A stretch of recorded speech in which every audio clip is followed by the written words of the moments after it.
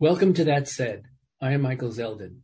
On today's show, we will be speaking with Matti Friedman about his new book, Who by Fire? Leonard Cohen in the Sinai.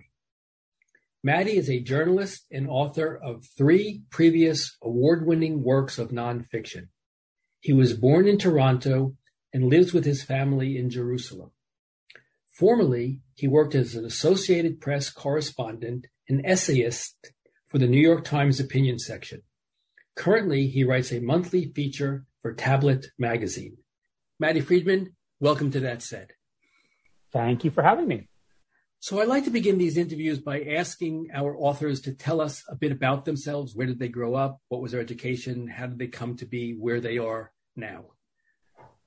I was born and raised in Toronto and went to Hebrew schools as a young child and then public schools for junior high and high school. Moved to Israel when I was 17, thinking I'd be there for a year, and spent a year milking cows, and pretty early on in that year decided that I was not going back home, and never did, really. That was 27 years ago. So I've been in Israel since then. And after a time working in agriculture, I got drafted, which happens here after high school, and spent 3 years in the military, and then went to university, studied Islamic studies, never quite finished because I got a journalism job in my final year of college that I thought was more interesting than university education. I worked for the Jerusalem Report for a couple of years and for the AP for a number of years, became a freelancer, and written a few books over the past decade. That's it. Live in Jerusalem. I have 4 kids. That's the short version of my CV. So did you go there to do Aliyah, or did you just go there to study, to go to the kibbutz and then stick around? I initially intended to be there for 1 year. It was supposed to be a gap year between high school and university, and just never happened. I was supposed to go to McGill in Montreal and deferred admission, and I think they're still holding my dorm room from 1995. After a few weeks on this kibbutz, which was a small religious kibbutz in the north of Israel called Ma'ale Gilboa, I just knew I was staying, and I did, and I've been here ever since. So why did you decide to write this book? The figure of Leonard Cohen looms very large if you're a Canadian, and particularly if you're a Canadian Jewish kid. We don't have that many, cultural giants of an international scale like Leonard Cohen. So, he was always on in the background, and it was really the music that my parents listened to. But of course, when you're a kid, you don't have much choice about what the soundtrack is when you're in the car. So I heard a lot of Dylan and a lot of Judy Collins and a lot of Leonard Cohen, and I guess it just must have seeped into my brain. The trigger for it really was when he showed up in Israel for a concert in 2009. And at this time, and you probably remember, he was kind of an elderly guy who'd had the most incredible last act maybe in music history, where he disappeared for a number of years. He'd been in a Buddhist monastery, kind of cut off from everything, and discovered that his bank account had been emptied out by a former manager. So he was forced to go back on the road. And when he did, basically just because of circumstance, he discovered that he was beloved by, hundreds of thousands of people around the world, and he was filling stadiums in Europe and in the United States. And it was just an absolutely incredible last chapter in the life of a performer. And during that incredible resurrection tour where he's, we all remember, or those of us who, pay attention to Leonard Cohen, remember this elderly gentleman with a fedora, very elegant character, kind of dropping to his knees on stage, his 75-year-old knees. He showed up in Israel for the last concert of that tour, and he came to Tel Aviv, and Israelis went crazy to see Leonard Cohen. And I hadn't really understood that Israelis venerate Leonard Cohen in a way that's pretty different from the way they treat any other foreign artist. And even today, he's probably covered more than any other foreign artist in Hebrew. There are more Hebrew versions of Cohen songs that I can think of than any other foreign artist. And Israelis have a very special connection to him, and they really see him in a very strange way as an Israeli artist. And even though he wasn't at all Israeli, and I couldn't quite figure out what was going on. And then I read an article in one of the Israeli papers, Yediot Ahronot, which is an Israeli daily, around the time of the concert that talked about this concert tour that he'd done in the middle of the Yom Kippur War, which is maybe the darkest moment in Israel's history. And he toured the front, and the details were fuzzy, and I couldn't quite figure out what exactly had happened. But it struck me at the time that this was a story that someone had to look into. It seemed like a great moment in Jewish history and a great moment in rock history. And it took me a couple of years, but the book came out 2 weeks ago. So tell us a bit about the writing process and your sources, because this was a pretty unknown trip that Cohen took in 1973 to Israel. And there wasn't a lot of press, and it wasn't like a Bob Hope USO tour with cameras rolling. So tell us about how you did your research and how you came to construct what occurred in those weeks that he was in the Sinai and Suez.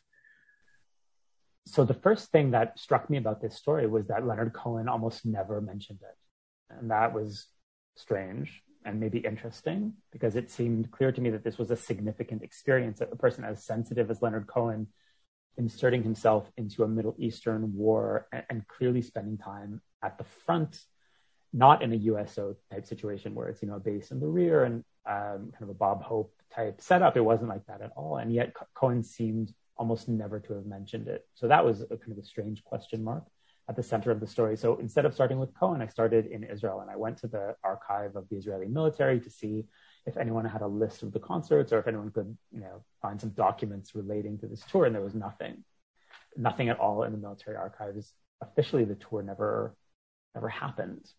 So that made it frustrating as a journalist, but also more interesting because this was a kind of underground history. It was kind of a subterranean story that had to be put together by collecting people's memories and looking at people's photo albums and trying to piece it together in a completely different way. There wasn't going to be official sourcing on it. So I started looking for soldiers who'd seen Cohen.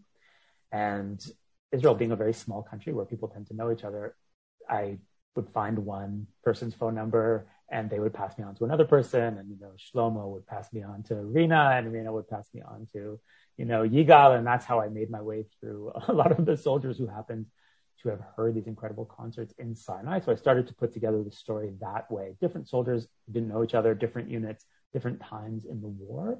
And the information started to build up. I found musicians who had traveled with Cohen in a kind of pickup band that toured with him. And there were 4 musicians who were with him, who were some of the most prominent performers in Israel at the time.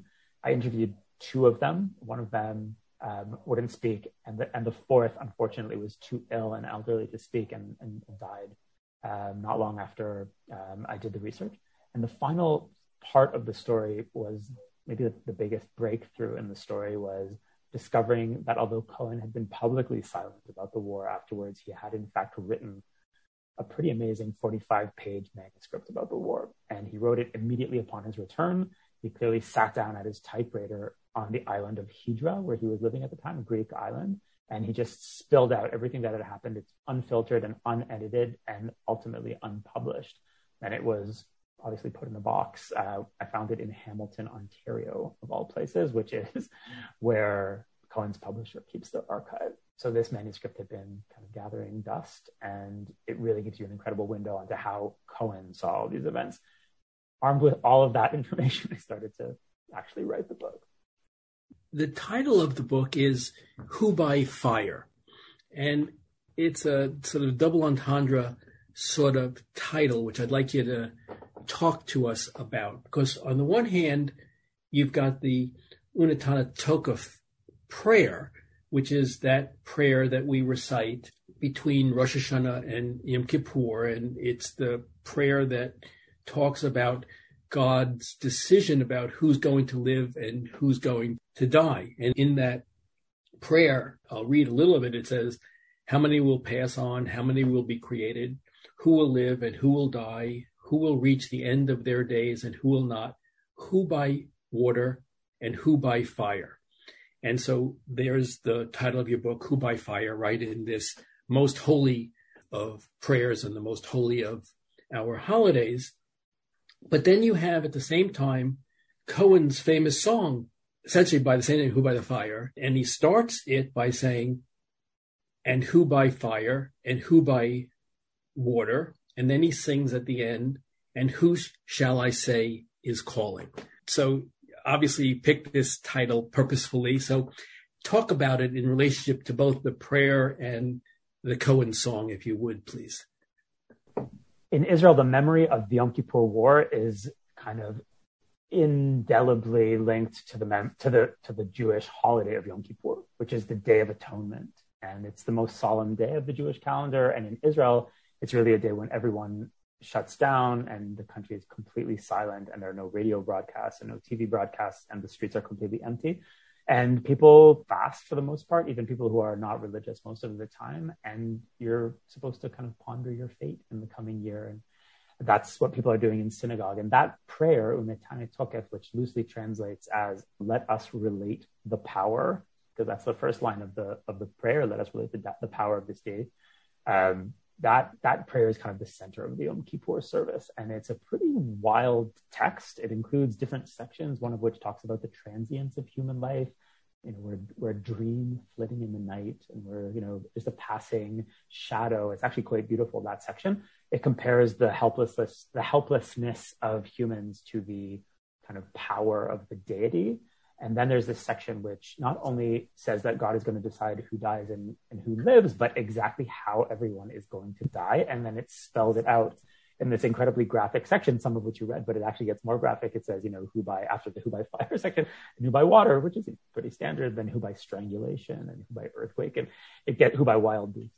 It gets pretty specific. It's a pretty strange text. It's medieval. We don't know exactly when it was written or by whom, but it was written in medieval times, when Jewish communities faced incredible violence, and when I guess many people face incredible violence, and that's reflected in the text. So that prayer was recited in synagogues not long before the sirens went off at 2 p.m. on Yom Kippur in 1973, October 6, 1973, which is when the Egyptian army and the Syrian army carry out surprise attacks on two fronts, completely catch Israel off guard, and initiate the Yom Kippur War. So the day Yom Kippur and the war called Yom Kippur are linked. And Leonard Cohen inserts himself into this series of events and experiences it with Israelis. The events are so linked that we sometimes call the war of atonement, as if the war were a kind of atonement. Atonement for what?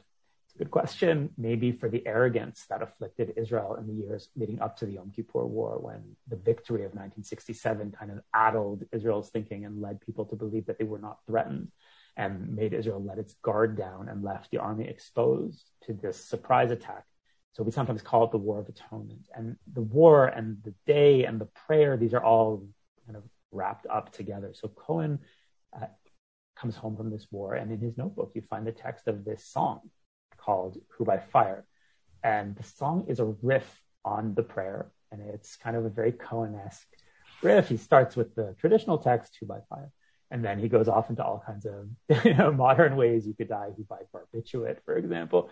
And then he ends with a kind of humorous line, and who shall I say is calling? That's a kind of joke. We kind of treat the text as a solemn text, but Cohen kind of joking there, who by fire and who by water, and who shall I say is calling, which is of course what a secretary says when answering the phone, and that's very Leonard Cohen.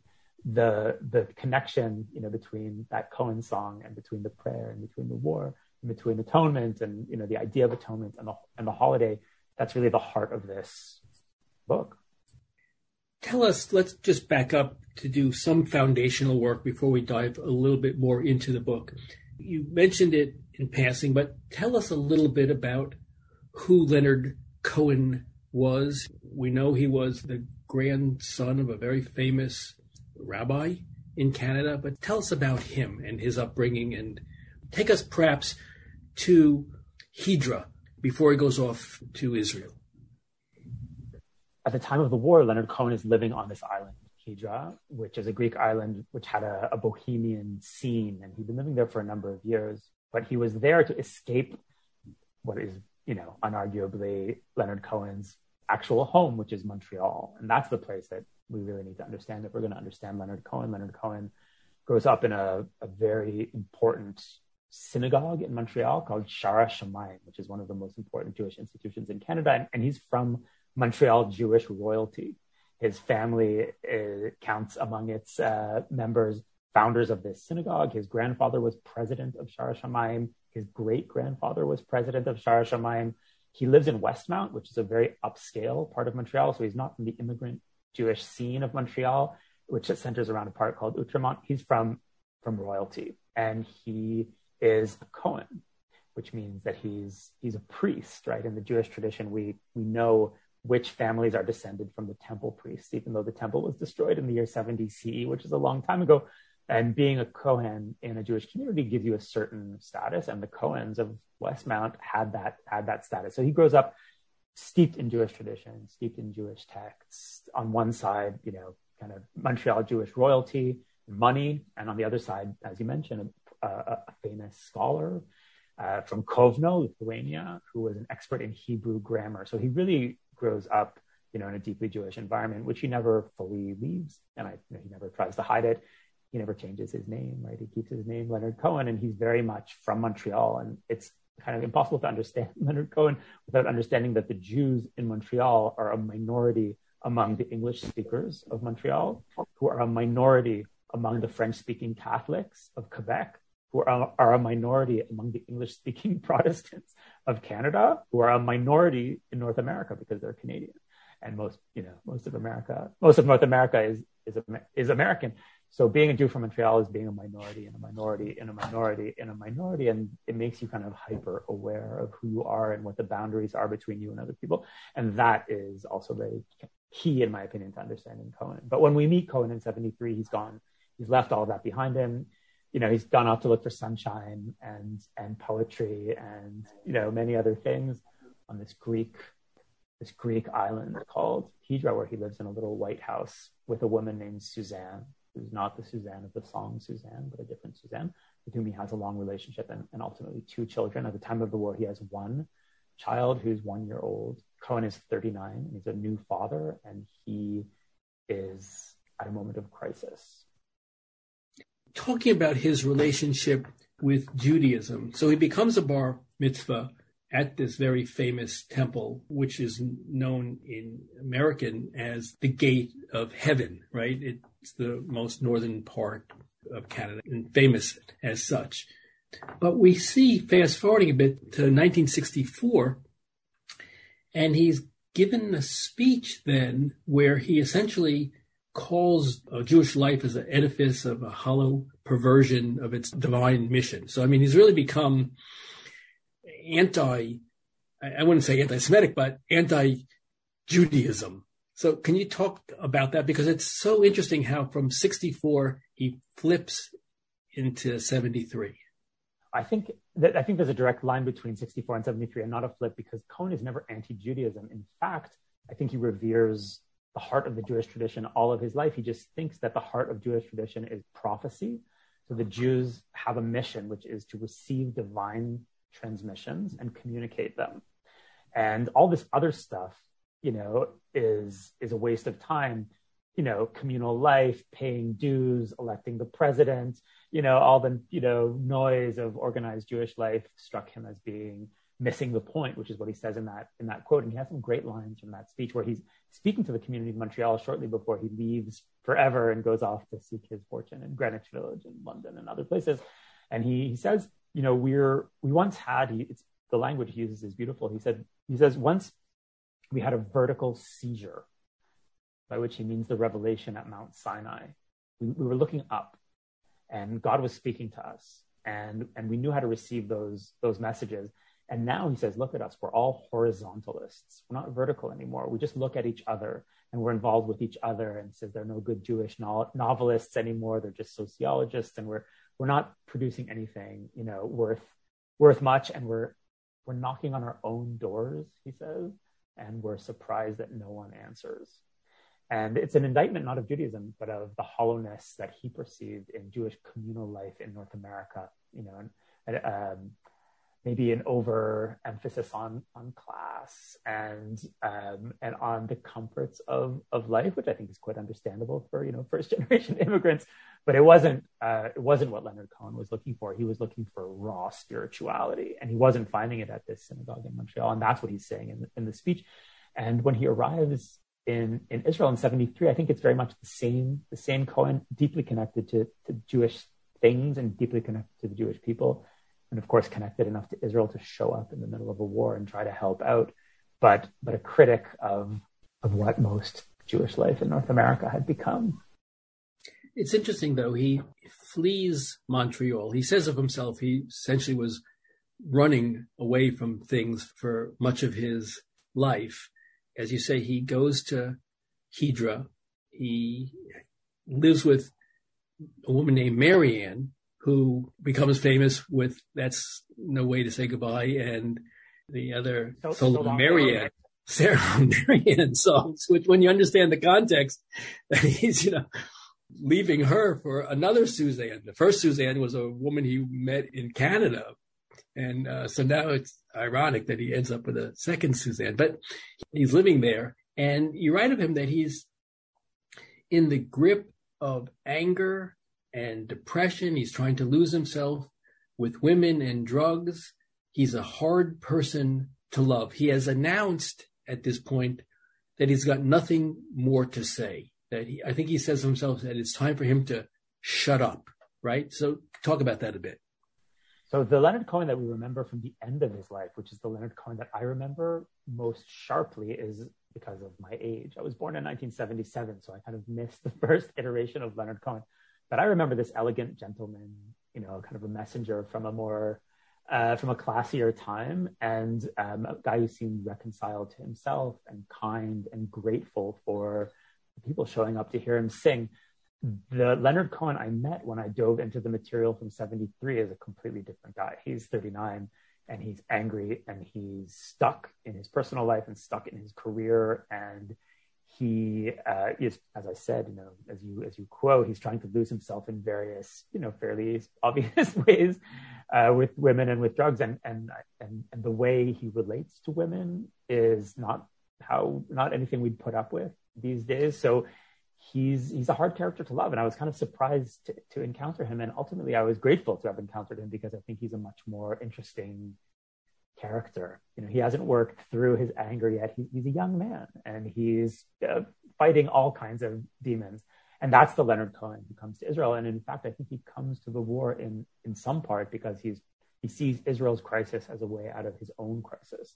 So it's not, completely altruistic. He needs to get out. He needs to find a way out of this island where he feels stranded and a way to sing again because he thinks he can't sing anymore. He thinks he's finished. At 39, he thinks he's washed up. And I guess it's worth pointing out that most rock stars are washed up by 39.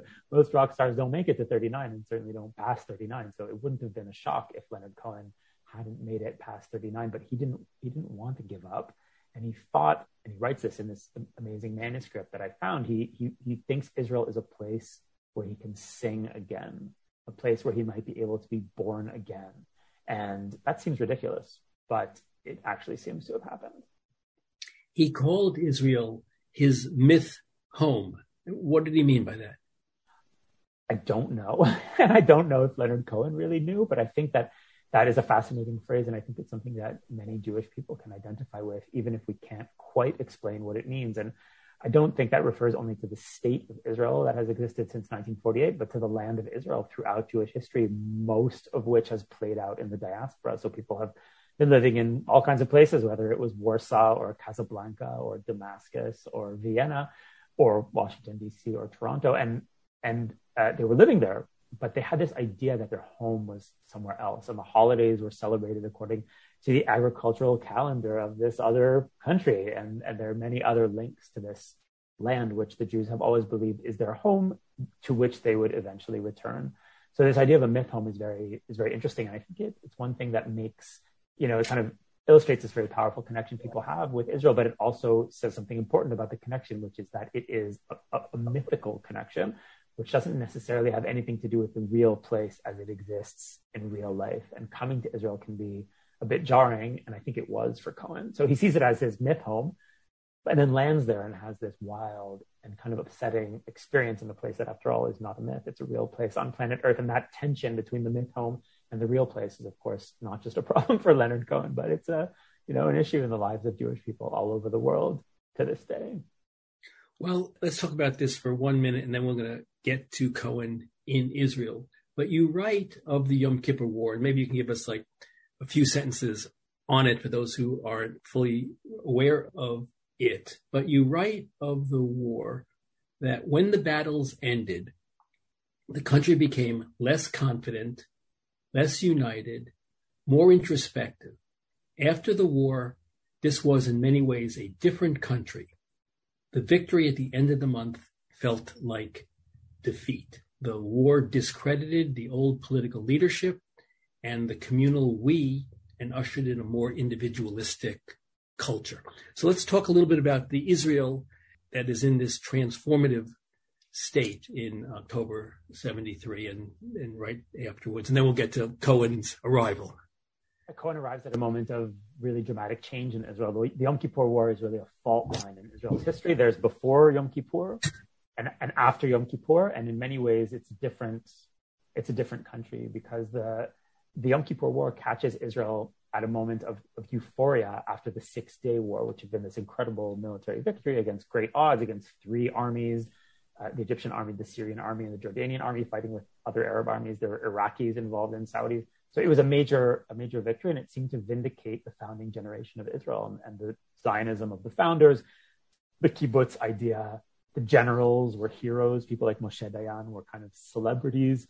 And there was a moment in Israel where people were kind of in love with the country and in love with the army and in love with themselves. And that all comes crashing down on October 6th, 1973, when everyone is caught off guard by this quite skillfully handled surprise attack by the Egyptians and the Syrians. And within a few weeks, Israel has lost 2,600 fatalities, which is an incredible number for a really small country of barely 3 million people at the time.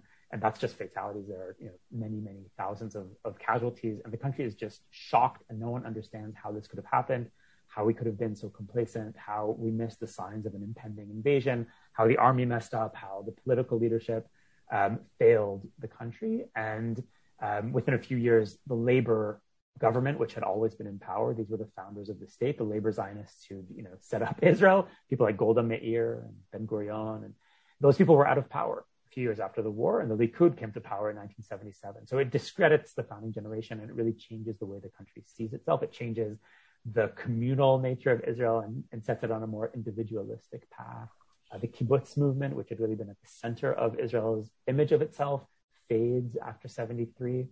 The Jews who came to Israel from the Arab world, from the Islamic world, but who'd always kind of been kept in the basement, even though they were the majority of Jews in Israel up to that time, they become more assertive in their own identity and in their own culture, and they play a bigger and more important role after 73.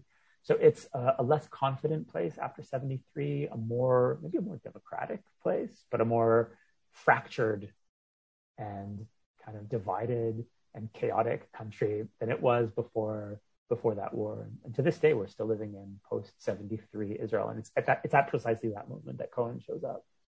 Right. And he writes in this journal that you found that he was listening to the war and that he wanted to go and fight and die because he was profoundly unhappy with his life. He wrote that he was living inside of hatred and keeping to his side of the bed and was always screaming in his head, "No, this can't be my life." I listened to the news every hour. I couldn't move. I asked, where was our miracle? And so that's where he is. He's lying on his side of the bed, screaming in his own head, "This can't be my life." Yeah. And he picks up and he goes to Israel. And tell us why. Why? I mean, because he didn't even travel there with a guitar. He just picked up one morning and shows up in Tel Aviv the next. That's right. It's pretty clear, and this surprised me when I was doing my research, it's pretty clear that he had no intention of playing for soldiers. He's a bit cagey about exactly what he planned to do, and this manuscript isn't exactly a journal, and it seems largely factual, but he doesn't, commit himself to journalism or to, a solid history. That's not Leonard Cohen's job, but it seems to be largely factual. And in his account, he doesn't tell us exactly what he meant to do.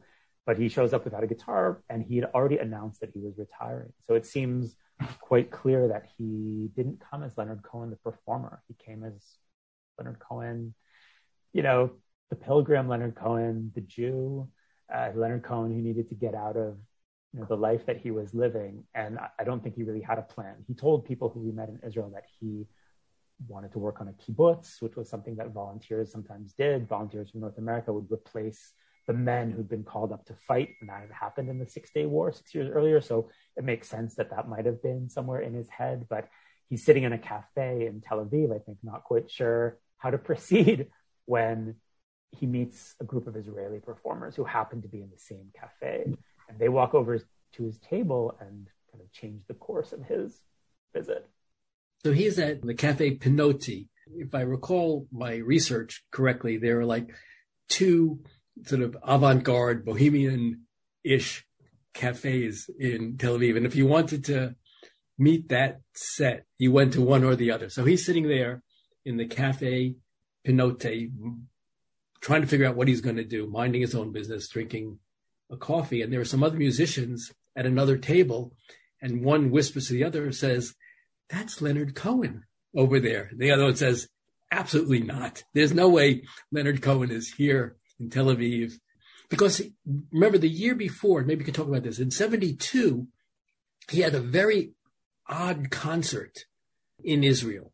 So maybe we could talk about 1972 and why these other musicians sitting in this Cafe Pinotti would think there's no way in the world Leonard Cohen is back in Israel.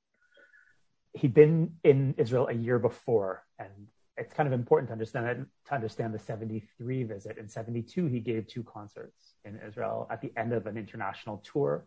It was a very strange and in some ways unsuccessful tour, at least so he felt. And there was a tour documentary shot actually of that tour. It's called Bird on a Wire, and you can find it. And it shows concerts that don't really work, and the sound equipment fails, and Cohen fights at points with the audience. And Cohen had felt that the tour hadn't gone well. This was part of his kind of part of a down moment in his career that persists in 1973.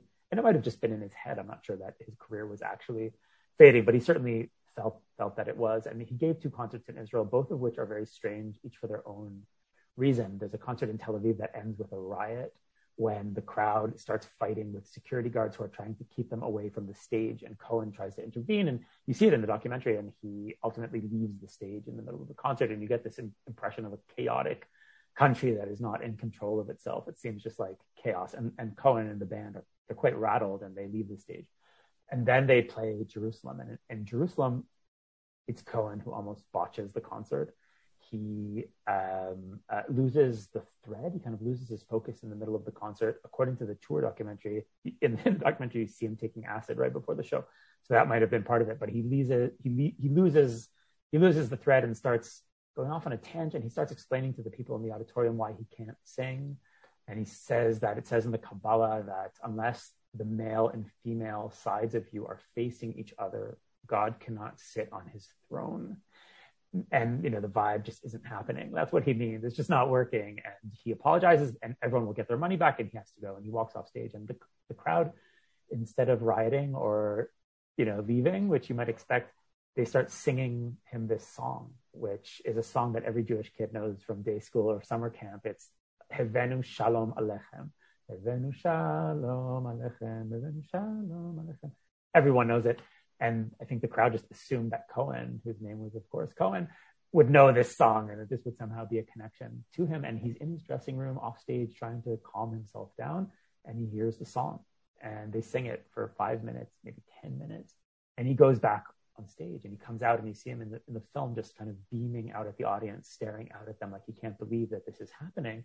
And he gets his juice back, and he plays So Long Marianne, and he gives an incredible concert that ends with everyone crying. The audience is crying, and Cohen's crying, and the band is crying. And it's this incredible emotional peak. So for Cohen, Israel is not a regular place. It's a place where he has trouble functioning, or a place where he reaches incredible emotional heights, but it's not just a regular gig. It's not like playing in Pittsburgh or in, or in New York. There's something spiritual about the place that makes it maybe hard for him to focus, but also suggests that it's a place where he can really kind of reach new heights in his performance. And that's what he comes back with in 73. So he comes back to a country that's not entirely foreign to him. In fact, he has some kind of deep but very weird connection with the Israeli audience. But Israelis know who he is. And in part, that's because he performed here the year before. So when he's spotted in the cafe, these other musicians say, that's Leonard Cohen. Let's get him to come with us as we go to perform for troops on the front line. And they go over and they say, come join us. And he does. And they say, well, this is what we're going to do. Do you want to come? And he says, I don't have a guitar. And they say, we can do a workaround around that. But he also, it's interesting, he seemed to be concerned that his sort of melancholy music would not be the type that the soldiers on the front would want to hear. You have a great quote in the book. He says, in describing a pessimist, he says, a pessimist is someone who is waiting for the rain. Me, I'm already wet. I don't wait for the rain to fall. We are in the catastrophe. It's such a great Cohen quote. Of course, he's got, dozens of one-liners that that no one else could say except Leonard Cohen. So that's one of them. And I think that disposition made him kind of suited for the war, because the war is a catastrophe, and he's there. He knows what a catastrophe is, and he he's not there playing happy, upbeat music to cheer people up. People joked at the time that Leonard Cohen went off to the front to depress the troops. Because anyone who knows Leonard Cohen's music knows that it's not necessarily an upper, and people used to call him the Prince of Bummers. That was unjust. I don't think that really accurately describes Leonard Cohen, but his music, is sometimes melancholy, and that happened to suit the atmosphere of the war. And I think that's one reason that people responded so strongly to the music, because it was serious music for a serious moment. And interestingly, he joins this troupe, and as we said earlier, this is not a Bob Hope USO tour where they go to an Air Force base, they have a stage and lights, and they do their show and then whisk off someplace else. He is literally driving around in jeeps and performing as close to the front lines really as you can get. He's seated in jeeps, he's seated in backhoes and other land moving equipment, singing with his guitar. The tour is very, very raw, and that's not a surprise if you know Israel and the Israeli military, which is quite disorganized and chaotic, certainly in the middle of a war. And no one was keeping track of the artists. It seems clear that it was just kind of these performers in jeeps roving the front. And proof of that is the fact that Leonard Cohen manages somehow to cross the Suez Canal a day or two behind the Israeli military, which has just carried out the counterattack, which is kind of the turning point of the war. And Leonard Cohen is there, and it seems crazy that anyone would let an international artist of Leonard Cohen's stature anywhere near the Suez Canal, which was quite dangerous. And in fact, another performer who performs either the same day or a day, right around the same time as Cohen, they get dive bombed by an Egyptian jet. But the war is still going on, and the performers are there. And part of that is just the chaos of this tour, where they were just in jeeps and they were driving in the desert. And another performer who was with Cohen described it to me. He said we would drive, in the dark in a jeep, and we would see some artillery pieces parked next to the road, and we would stop and we would ask the soldiers if they wanted to hear any music, and if they said yes, then we would get out of the jeep and we would set up a stage made of ammunition crates, and we would stand on the crates, and we'd use the jeep's headlights as spotlights, and Leonard Cohen would stand on the crates and play his music for the soldiers, and they'd play a few songs and get back in the jeep and keep going. It was really like that. Yeah, and in fact, I think the dive bomb story that you just told, was it not so that when the Egyptian dive bomber came, Ariel Sharon puts himself on top of this Israeli performer to protect her from the dive bomb? Because there is Sharon. I mean, he's standing next to Leonard Cohen and this other Israeli singer, and the dive bomber comes and Sharon says, I'm going to protect you.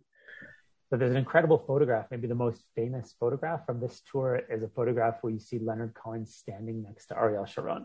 Ariel Sharon, of course, is this general who's very, kind of revered and also hated in Israel, and kind of a controversial figure, to say the least, ultimately the prime minister of Israel. And it's hard to think of two greater opposites, or two greater kind of Jewish opposites or Jewish archetypes than Leonard Cohen, the poet, and Ariel Sharon, the man of force. And seeing them together in one photograph, in my opinion, it's one of the great Jewish moments of the 20th century. It's just such a strange, meeting of two characters, and they do meet. And there are artists coming to Sharon's headquarters on the other side of the Suez Canal. One of them is this Israeli singer named Yafa Yarkoni, who gets dive bombed.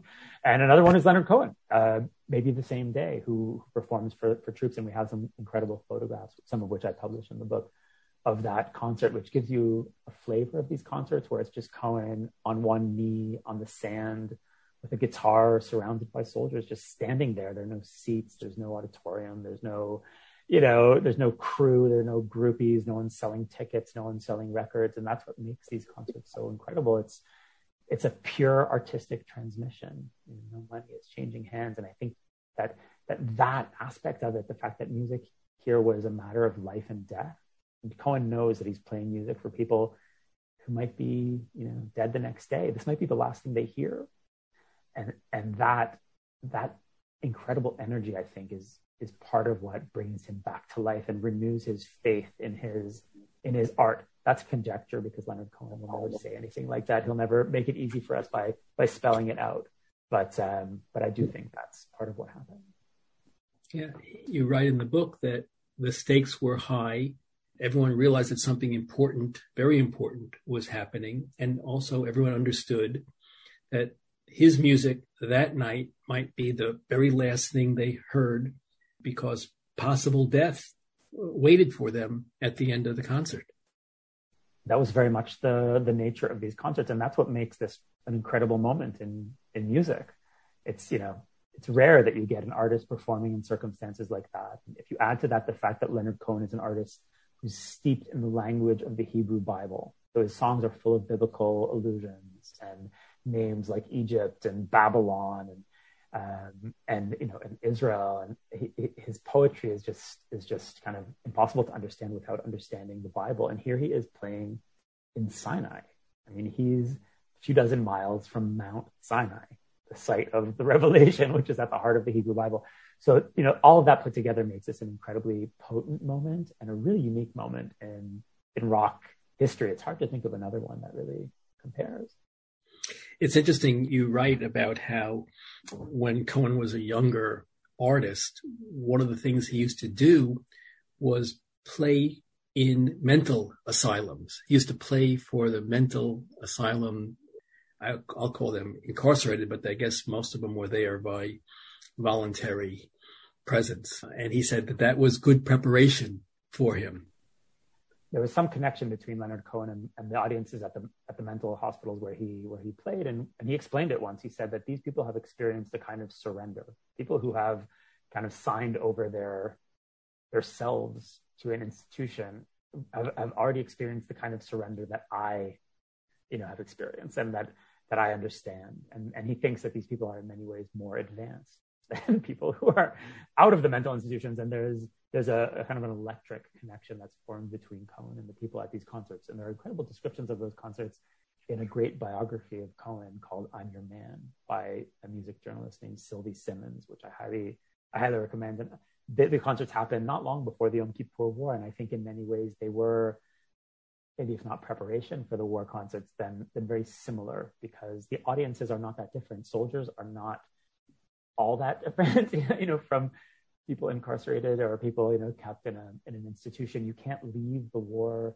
Things happen in wars that are insane, right? And as Joseph Heller pointed out, if you understand that they're insane, that means you're sane. Then that's catch-22. And some of these soldiers will be mental patients later on. So they're not, those two experiences, in my opinion, are not completely unrelated. Yeah, you have to rent the movie King of Hearts, which is the wonderful 1966, I think, movie of the soldiers showing up in a town that the Germans had occupied, but they had fled, and they left the mental institution unguarded, and the mental patients were now running the town, apropos of what Cohen felt about the world. Interesting, though, even though Cohen felt that maybe his music, his melancholy music, might not be what the soldiers wanted, you said in the book that he used to sing Suzanne all the time. That was like the first song he sang. That was probably his most famous, well-known song. And he would introduce the song by saying, "This song is one that should be heard at home in a warm room with a drink and a person you love. And I hope you all find yourselves in that situation soon." A lot of empathy there.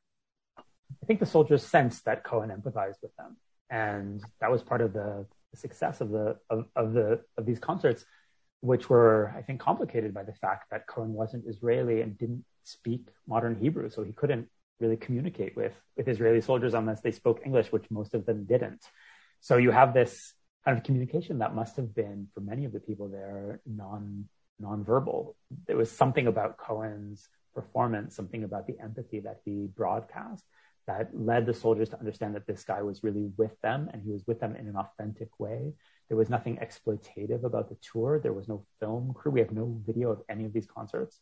It wasn't like he was accompanied by news crews and that he was trying to use this, for his own image. He was alone. He came by himself, and he was sleeping on the ground like the soldiers. He was wearing a version of a uniform like that of the soldiers. He was eating combat rations like the soldiers, and he was clearly there for reasons completely unrelated to, advancing his own career. And people sensed that. I think that was the key to the success of the tour, which would have been completely different if people had received a kind of inauthentic vibe. But he was really there, and he was there with them, and he was there for them. And the soldiers sensed that, and many of them never forgot it. Which poet is it that said that you don't really need to understand the words, that the sort of the vibe of it comes first? Remind me. T.S. has a great line where he says that poetry can communicate before it's understood.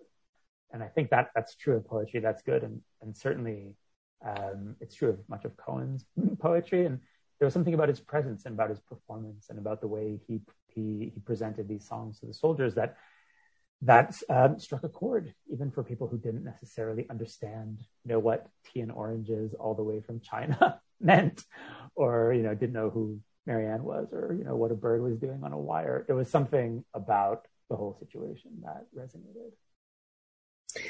While he's there, you learn from reading the notebooks after the fact that he is beginning the origins of his wonderful song, Lover, Lover, Lover. And so can you talk a little bit about that? And maybe, Maddie, the two verses in the song that I'd like you to focus on. One is the first one about asking the father to change his name. And then a later verse which reads, "And may the spirit of this song, may it rise up pure and free. May it shield you, a shield against the enemy." So perhaps you can talk a little bit about each of those and the creation of Lover, Lover, Lover. Lover, Lover, Lover is a great song. It's not as famous as Hallelujah, of course, which has kind of overshadowed many of Cohen's other songs, but it's a song that Cohen clearly loved and played until the end of his career, which was a very long career that lasted until he was 80. So it's it's kind of a Cohen classic, and it opens with that line. It's a strange song. It's hard to understand. You'd think it would be a love song because it's called Lover, Lover, Lover, but the words of the song don't really support the idea that it's a love song. It sounds like a different kind of song, and it turns out to have been written at an Israeli Air Force base in the Yom Kippur War, between two concerts for air crews that were being shredded by anti-aircraft missiles over the Golan Heights and over the Suez Canal.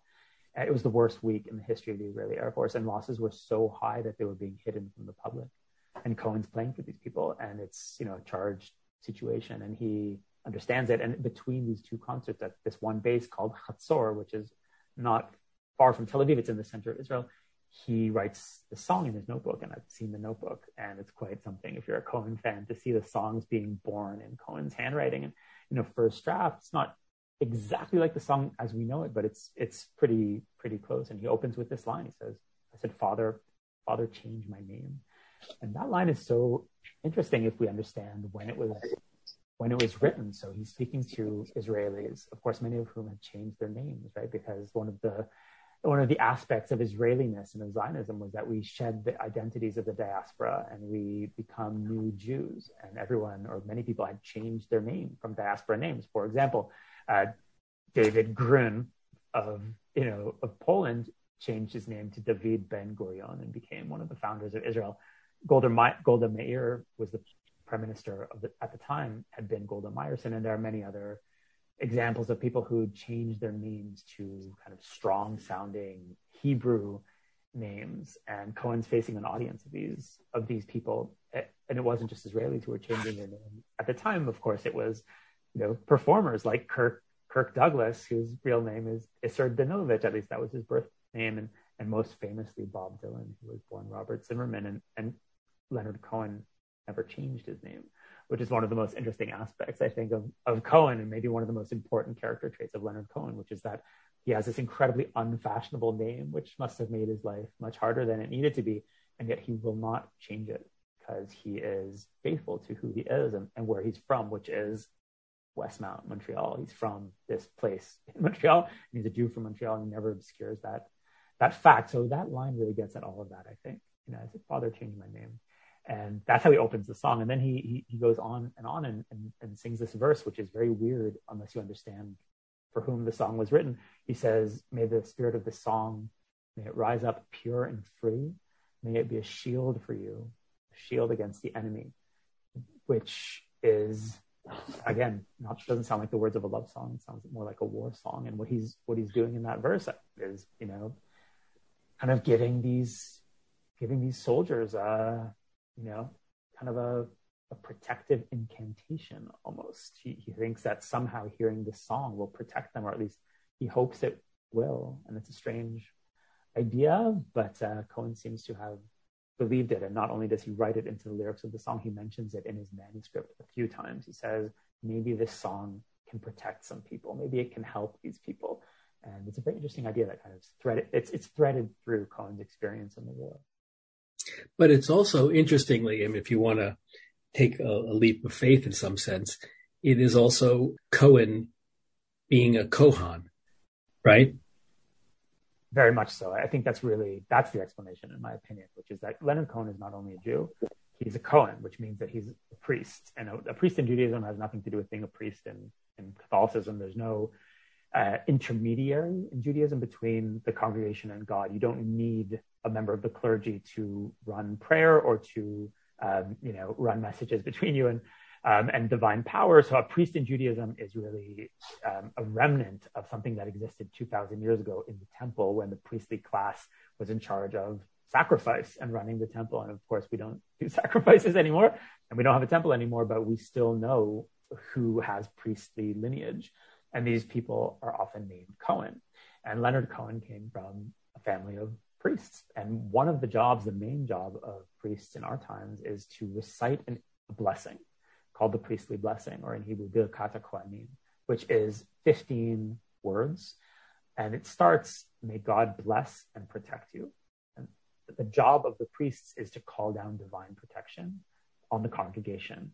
So if you're a kid like Leonard Cohen, who grew up being taught that he was a priest, and Cohen says elsewhere that he did not believe that was extraneous information. He thought it was important that he was a priest. And he's taught this as a kid growing up. He's taught that his words have the power to protect people, and that's his job. So there might not be that much of a gap between may God bless and protect you, which is, the words of the priestly blessing, which are at least 2,500 years old, and the words, may this song be a shield for you, which is, Lover, Lover, Lover, released in 1974. I think there's a pretty clear connection between those lines. Now, in the notebook, you spend some time talking about the 8 lines that appear under the title Airbase. And perhaps I can read them to you, or perhaps you can have them memorized. But can you tell us about the controversy around these last lines, starting with I went down to the desert? One of the amazing things about Lover, Lover, Lover, beyond what we've already discussed, is that there's a missing verse of the song. I discovered this because I met soldiers who were struck by this one verse of Lover, Lover, where Cohen called them his brothers. And of course, that stood out for Israelis more than the other verses, because Israelis, I'm speaking as an Israeli, we want to know if you're on our side or not. The people want to know, are you with us, or are you against us? And people wanted to know that about Cohen. Are you just passing through here? Are you an observer, or are you really with us? And Cohen, who, by the way, was calling himself Eliezer Cohen at the time when he was in Israel, he was using his Hebrew name, which is, I think, again, not an extraneous detail. I think he was trying to be part of what was going on. He really felt a deep connection and wanted people to call him a local name, Eliezer Cohen, which is a very common name in Israel, by the way. It's kind of like Joe Smith for Americans. So he called the soldiers his brothers in this song, and that's quite striking. And I met more than one person who told me this story, and the problem is that there isn't a verse in Lover, Lover, Lover that actually says that. So I thought that the story was wrong, that people were mistaken, and people's memories play tricks on them all the time. Certainly memories of war are particularly tricky, and I just assumed that this was some kind of misplaced memory. Maybe Cohen had introduced the song in that way, and the memories had become mixed up. But then I actually found the verse, and I found the verse because I had the incredible privilege of spending time with Cohen's notebooks, which are kept by the Cohen family estate in Los Angeles, and they were very generous with access and allowed me to sit with these Cohen notebooks that he kept during the war. And in the notebook, the same notebook where you have the first draft of Lover, Lover, Lover, you have this verse, and I can read it to you. It goes like this: I went down to the desert to help my brothers fight. I knew that they weren't wrong. I knew that they weren't right, but bones must stand up straight and walk, and blood must move around, and men go making ugly lines across the holy ground. That's quite a striking verse, especially because Cohen almost never talked about the war after that, and certainly never expressed that kind of identification for the Israeli side in the war. And here he was calling the soldiers his brothers and saying that he'd come to help them fight. And that's quite an amazing statement. But it's quite clear that Cohen steps back from that statement pretty quickly. And you see in the notebook that he erased the words, help my brothers fight. So he really crossed them out. And you can just see it in the notebook. There's a line through those words. And instead he writes, I went down to the desert to watch the children fight. So now it's not his brothers and he's not helping. Now he's more of an observer. He's standing from afar and he's watching from afar. And when the song comes out a few months later, the verse is completely gone and there's no trace of it. And it resurfaces only now in my book. It's sort of the dichotomy between Cohen, the man, and Cohen, the poet artist, right? When he releases it as Cohen, the poet artist, he has a different aperture than when he was on the ground as Cohen, the man, it seems. I think that's absolutely true. I think that's the key to understanding it. He was here as Cohen, the man, who was, of course, a Jew from Montreal and feels a deep connection, whatever his complicated emotions about Israel and its politics. And he had many complicated emotions and put them in writing later on, but he was deeply connected and he was calling himself Eliezer Cohen, and he didn't have to show up to help in a war. And most Jewish performers, of course, didn't show up to help the Israelis in the war, and he did. So there's that. But then there's Cohen, the universal artist, whose subject is not the Yom Kippur War, right? He's not a lowly journalist like me.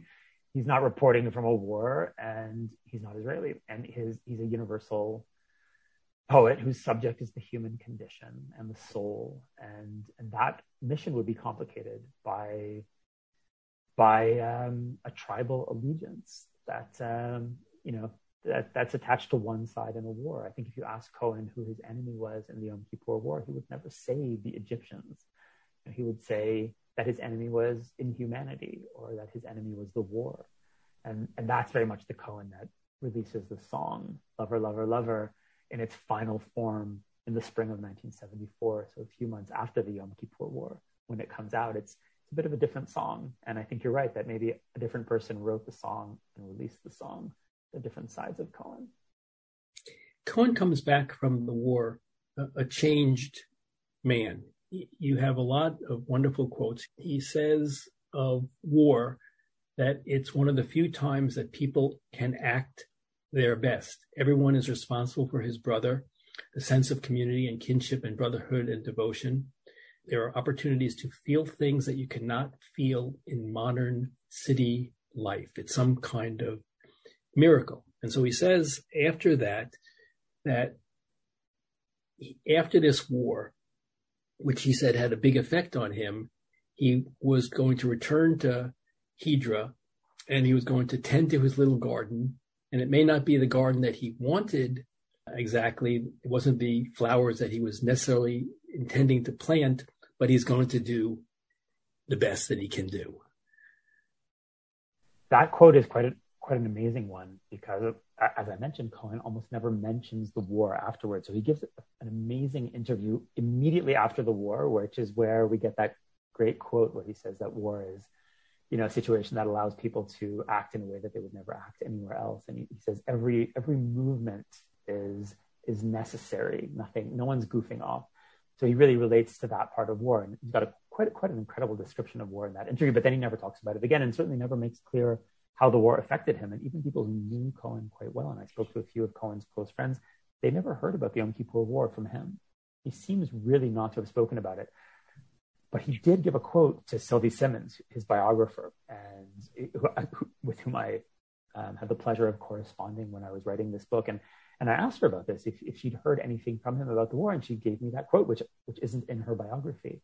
And it's quite an amazing quote. If your subject is the Yom Kippur War, because there, already as an elderly guy, Leonard Cohen spells out the impact that the war had on his life. And he says that the war kind of exposed him to something awful about the world and made him want to go back and tend his garden.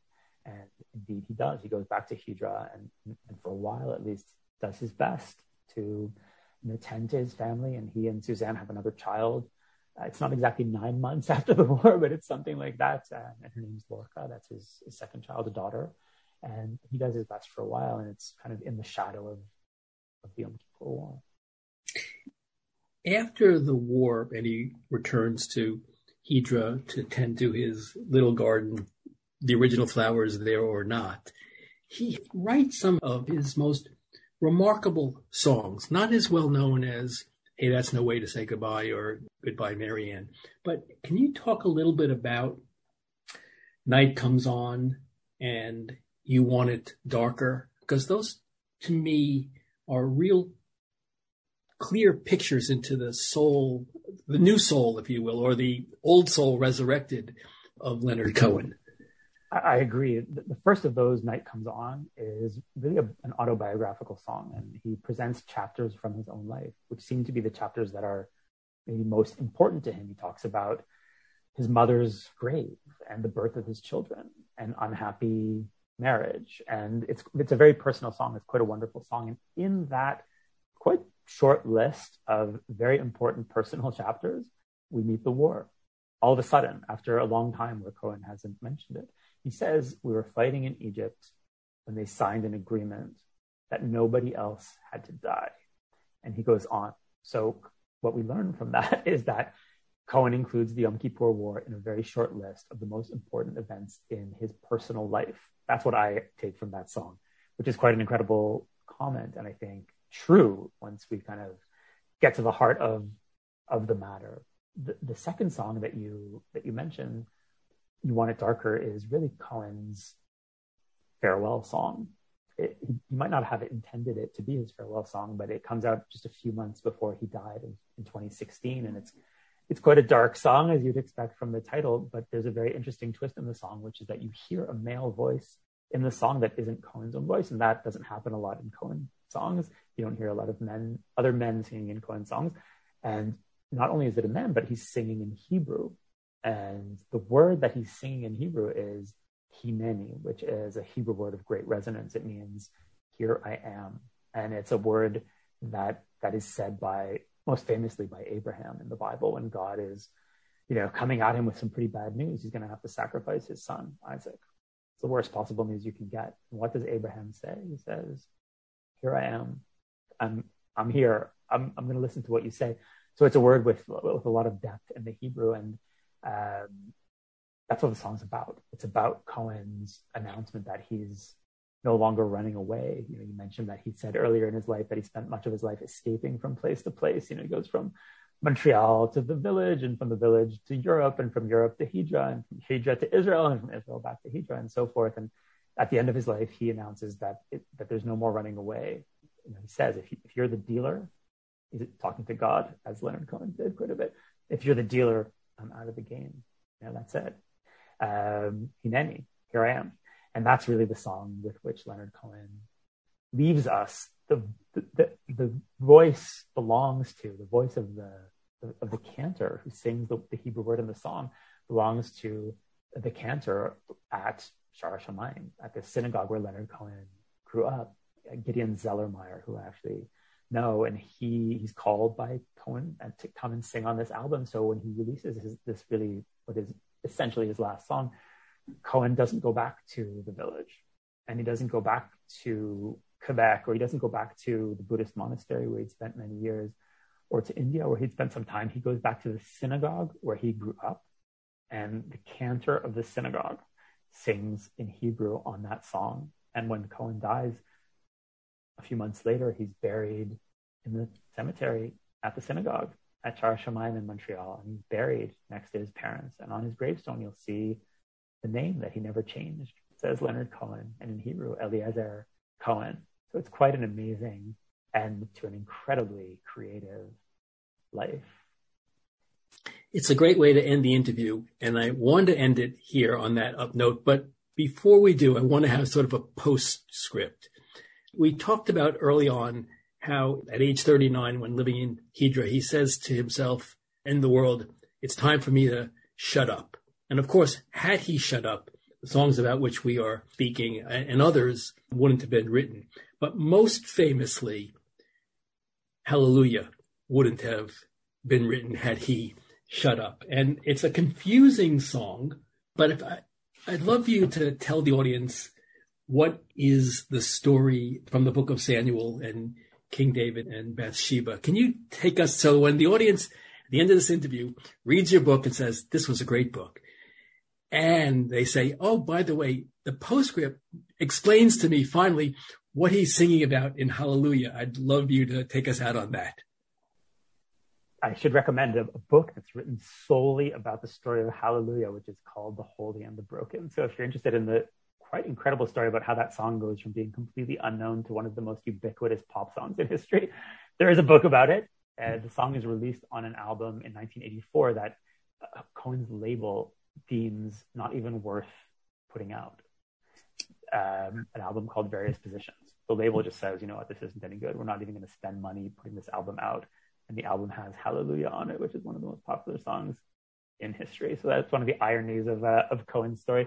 But the first verse, of course, opens with a version of that story from the book of Samuel, with Cohen riffing on ancient Hebrew text, as he did, of course, in the case of Who by Fire as well. And it's David looking out at a Jerusalem rooftop where he sees a beautiful woman bathing, and the woman is Bathsheba, and he falls in love with her. And we know that the continuation of the story, we understand that what David is going to do is send her husband, Uriah, he's going to send him off to die in a war so that he can have his wife.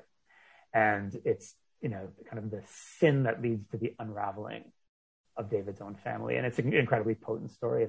And Cohen, introduces it to us in classic Cohen fashion with a bit of humor in this unforgettable song. That's David, the musician king. David was a poet and a musician, and he had a secret chord that he played to please the Lord. And that's how Cohen goes into that kind of immortal song that has been covered, I think, 300 times or something like that. I think perhaps tied with that is Highway 61 Revisited, where God says to Abraham, kill me a son.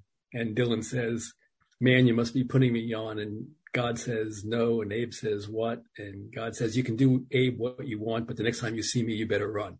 So you've got Cohen riffing on the book of Samuel and King David and seeing Bathsheba, and Bob Dylan on the terrible story of Abraham and Isaac.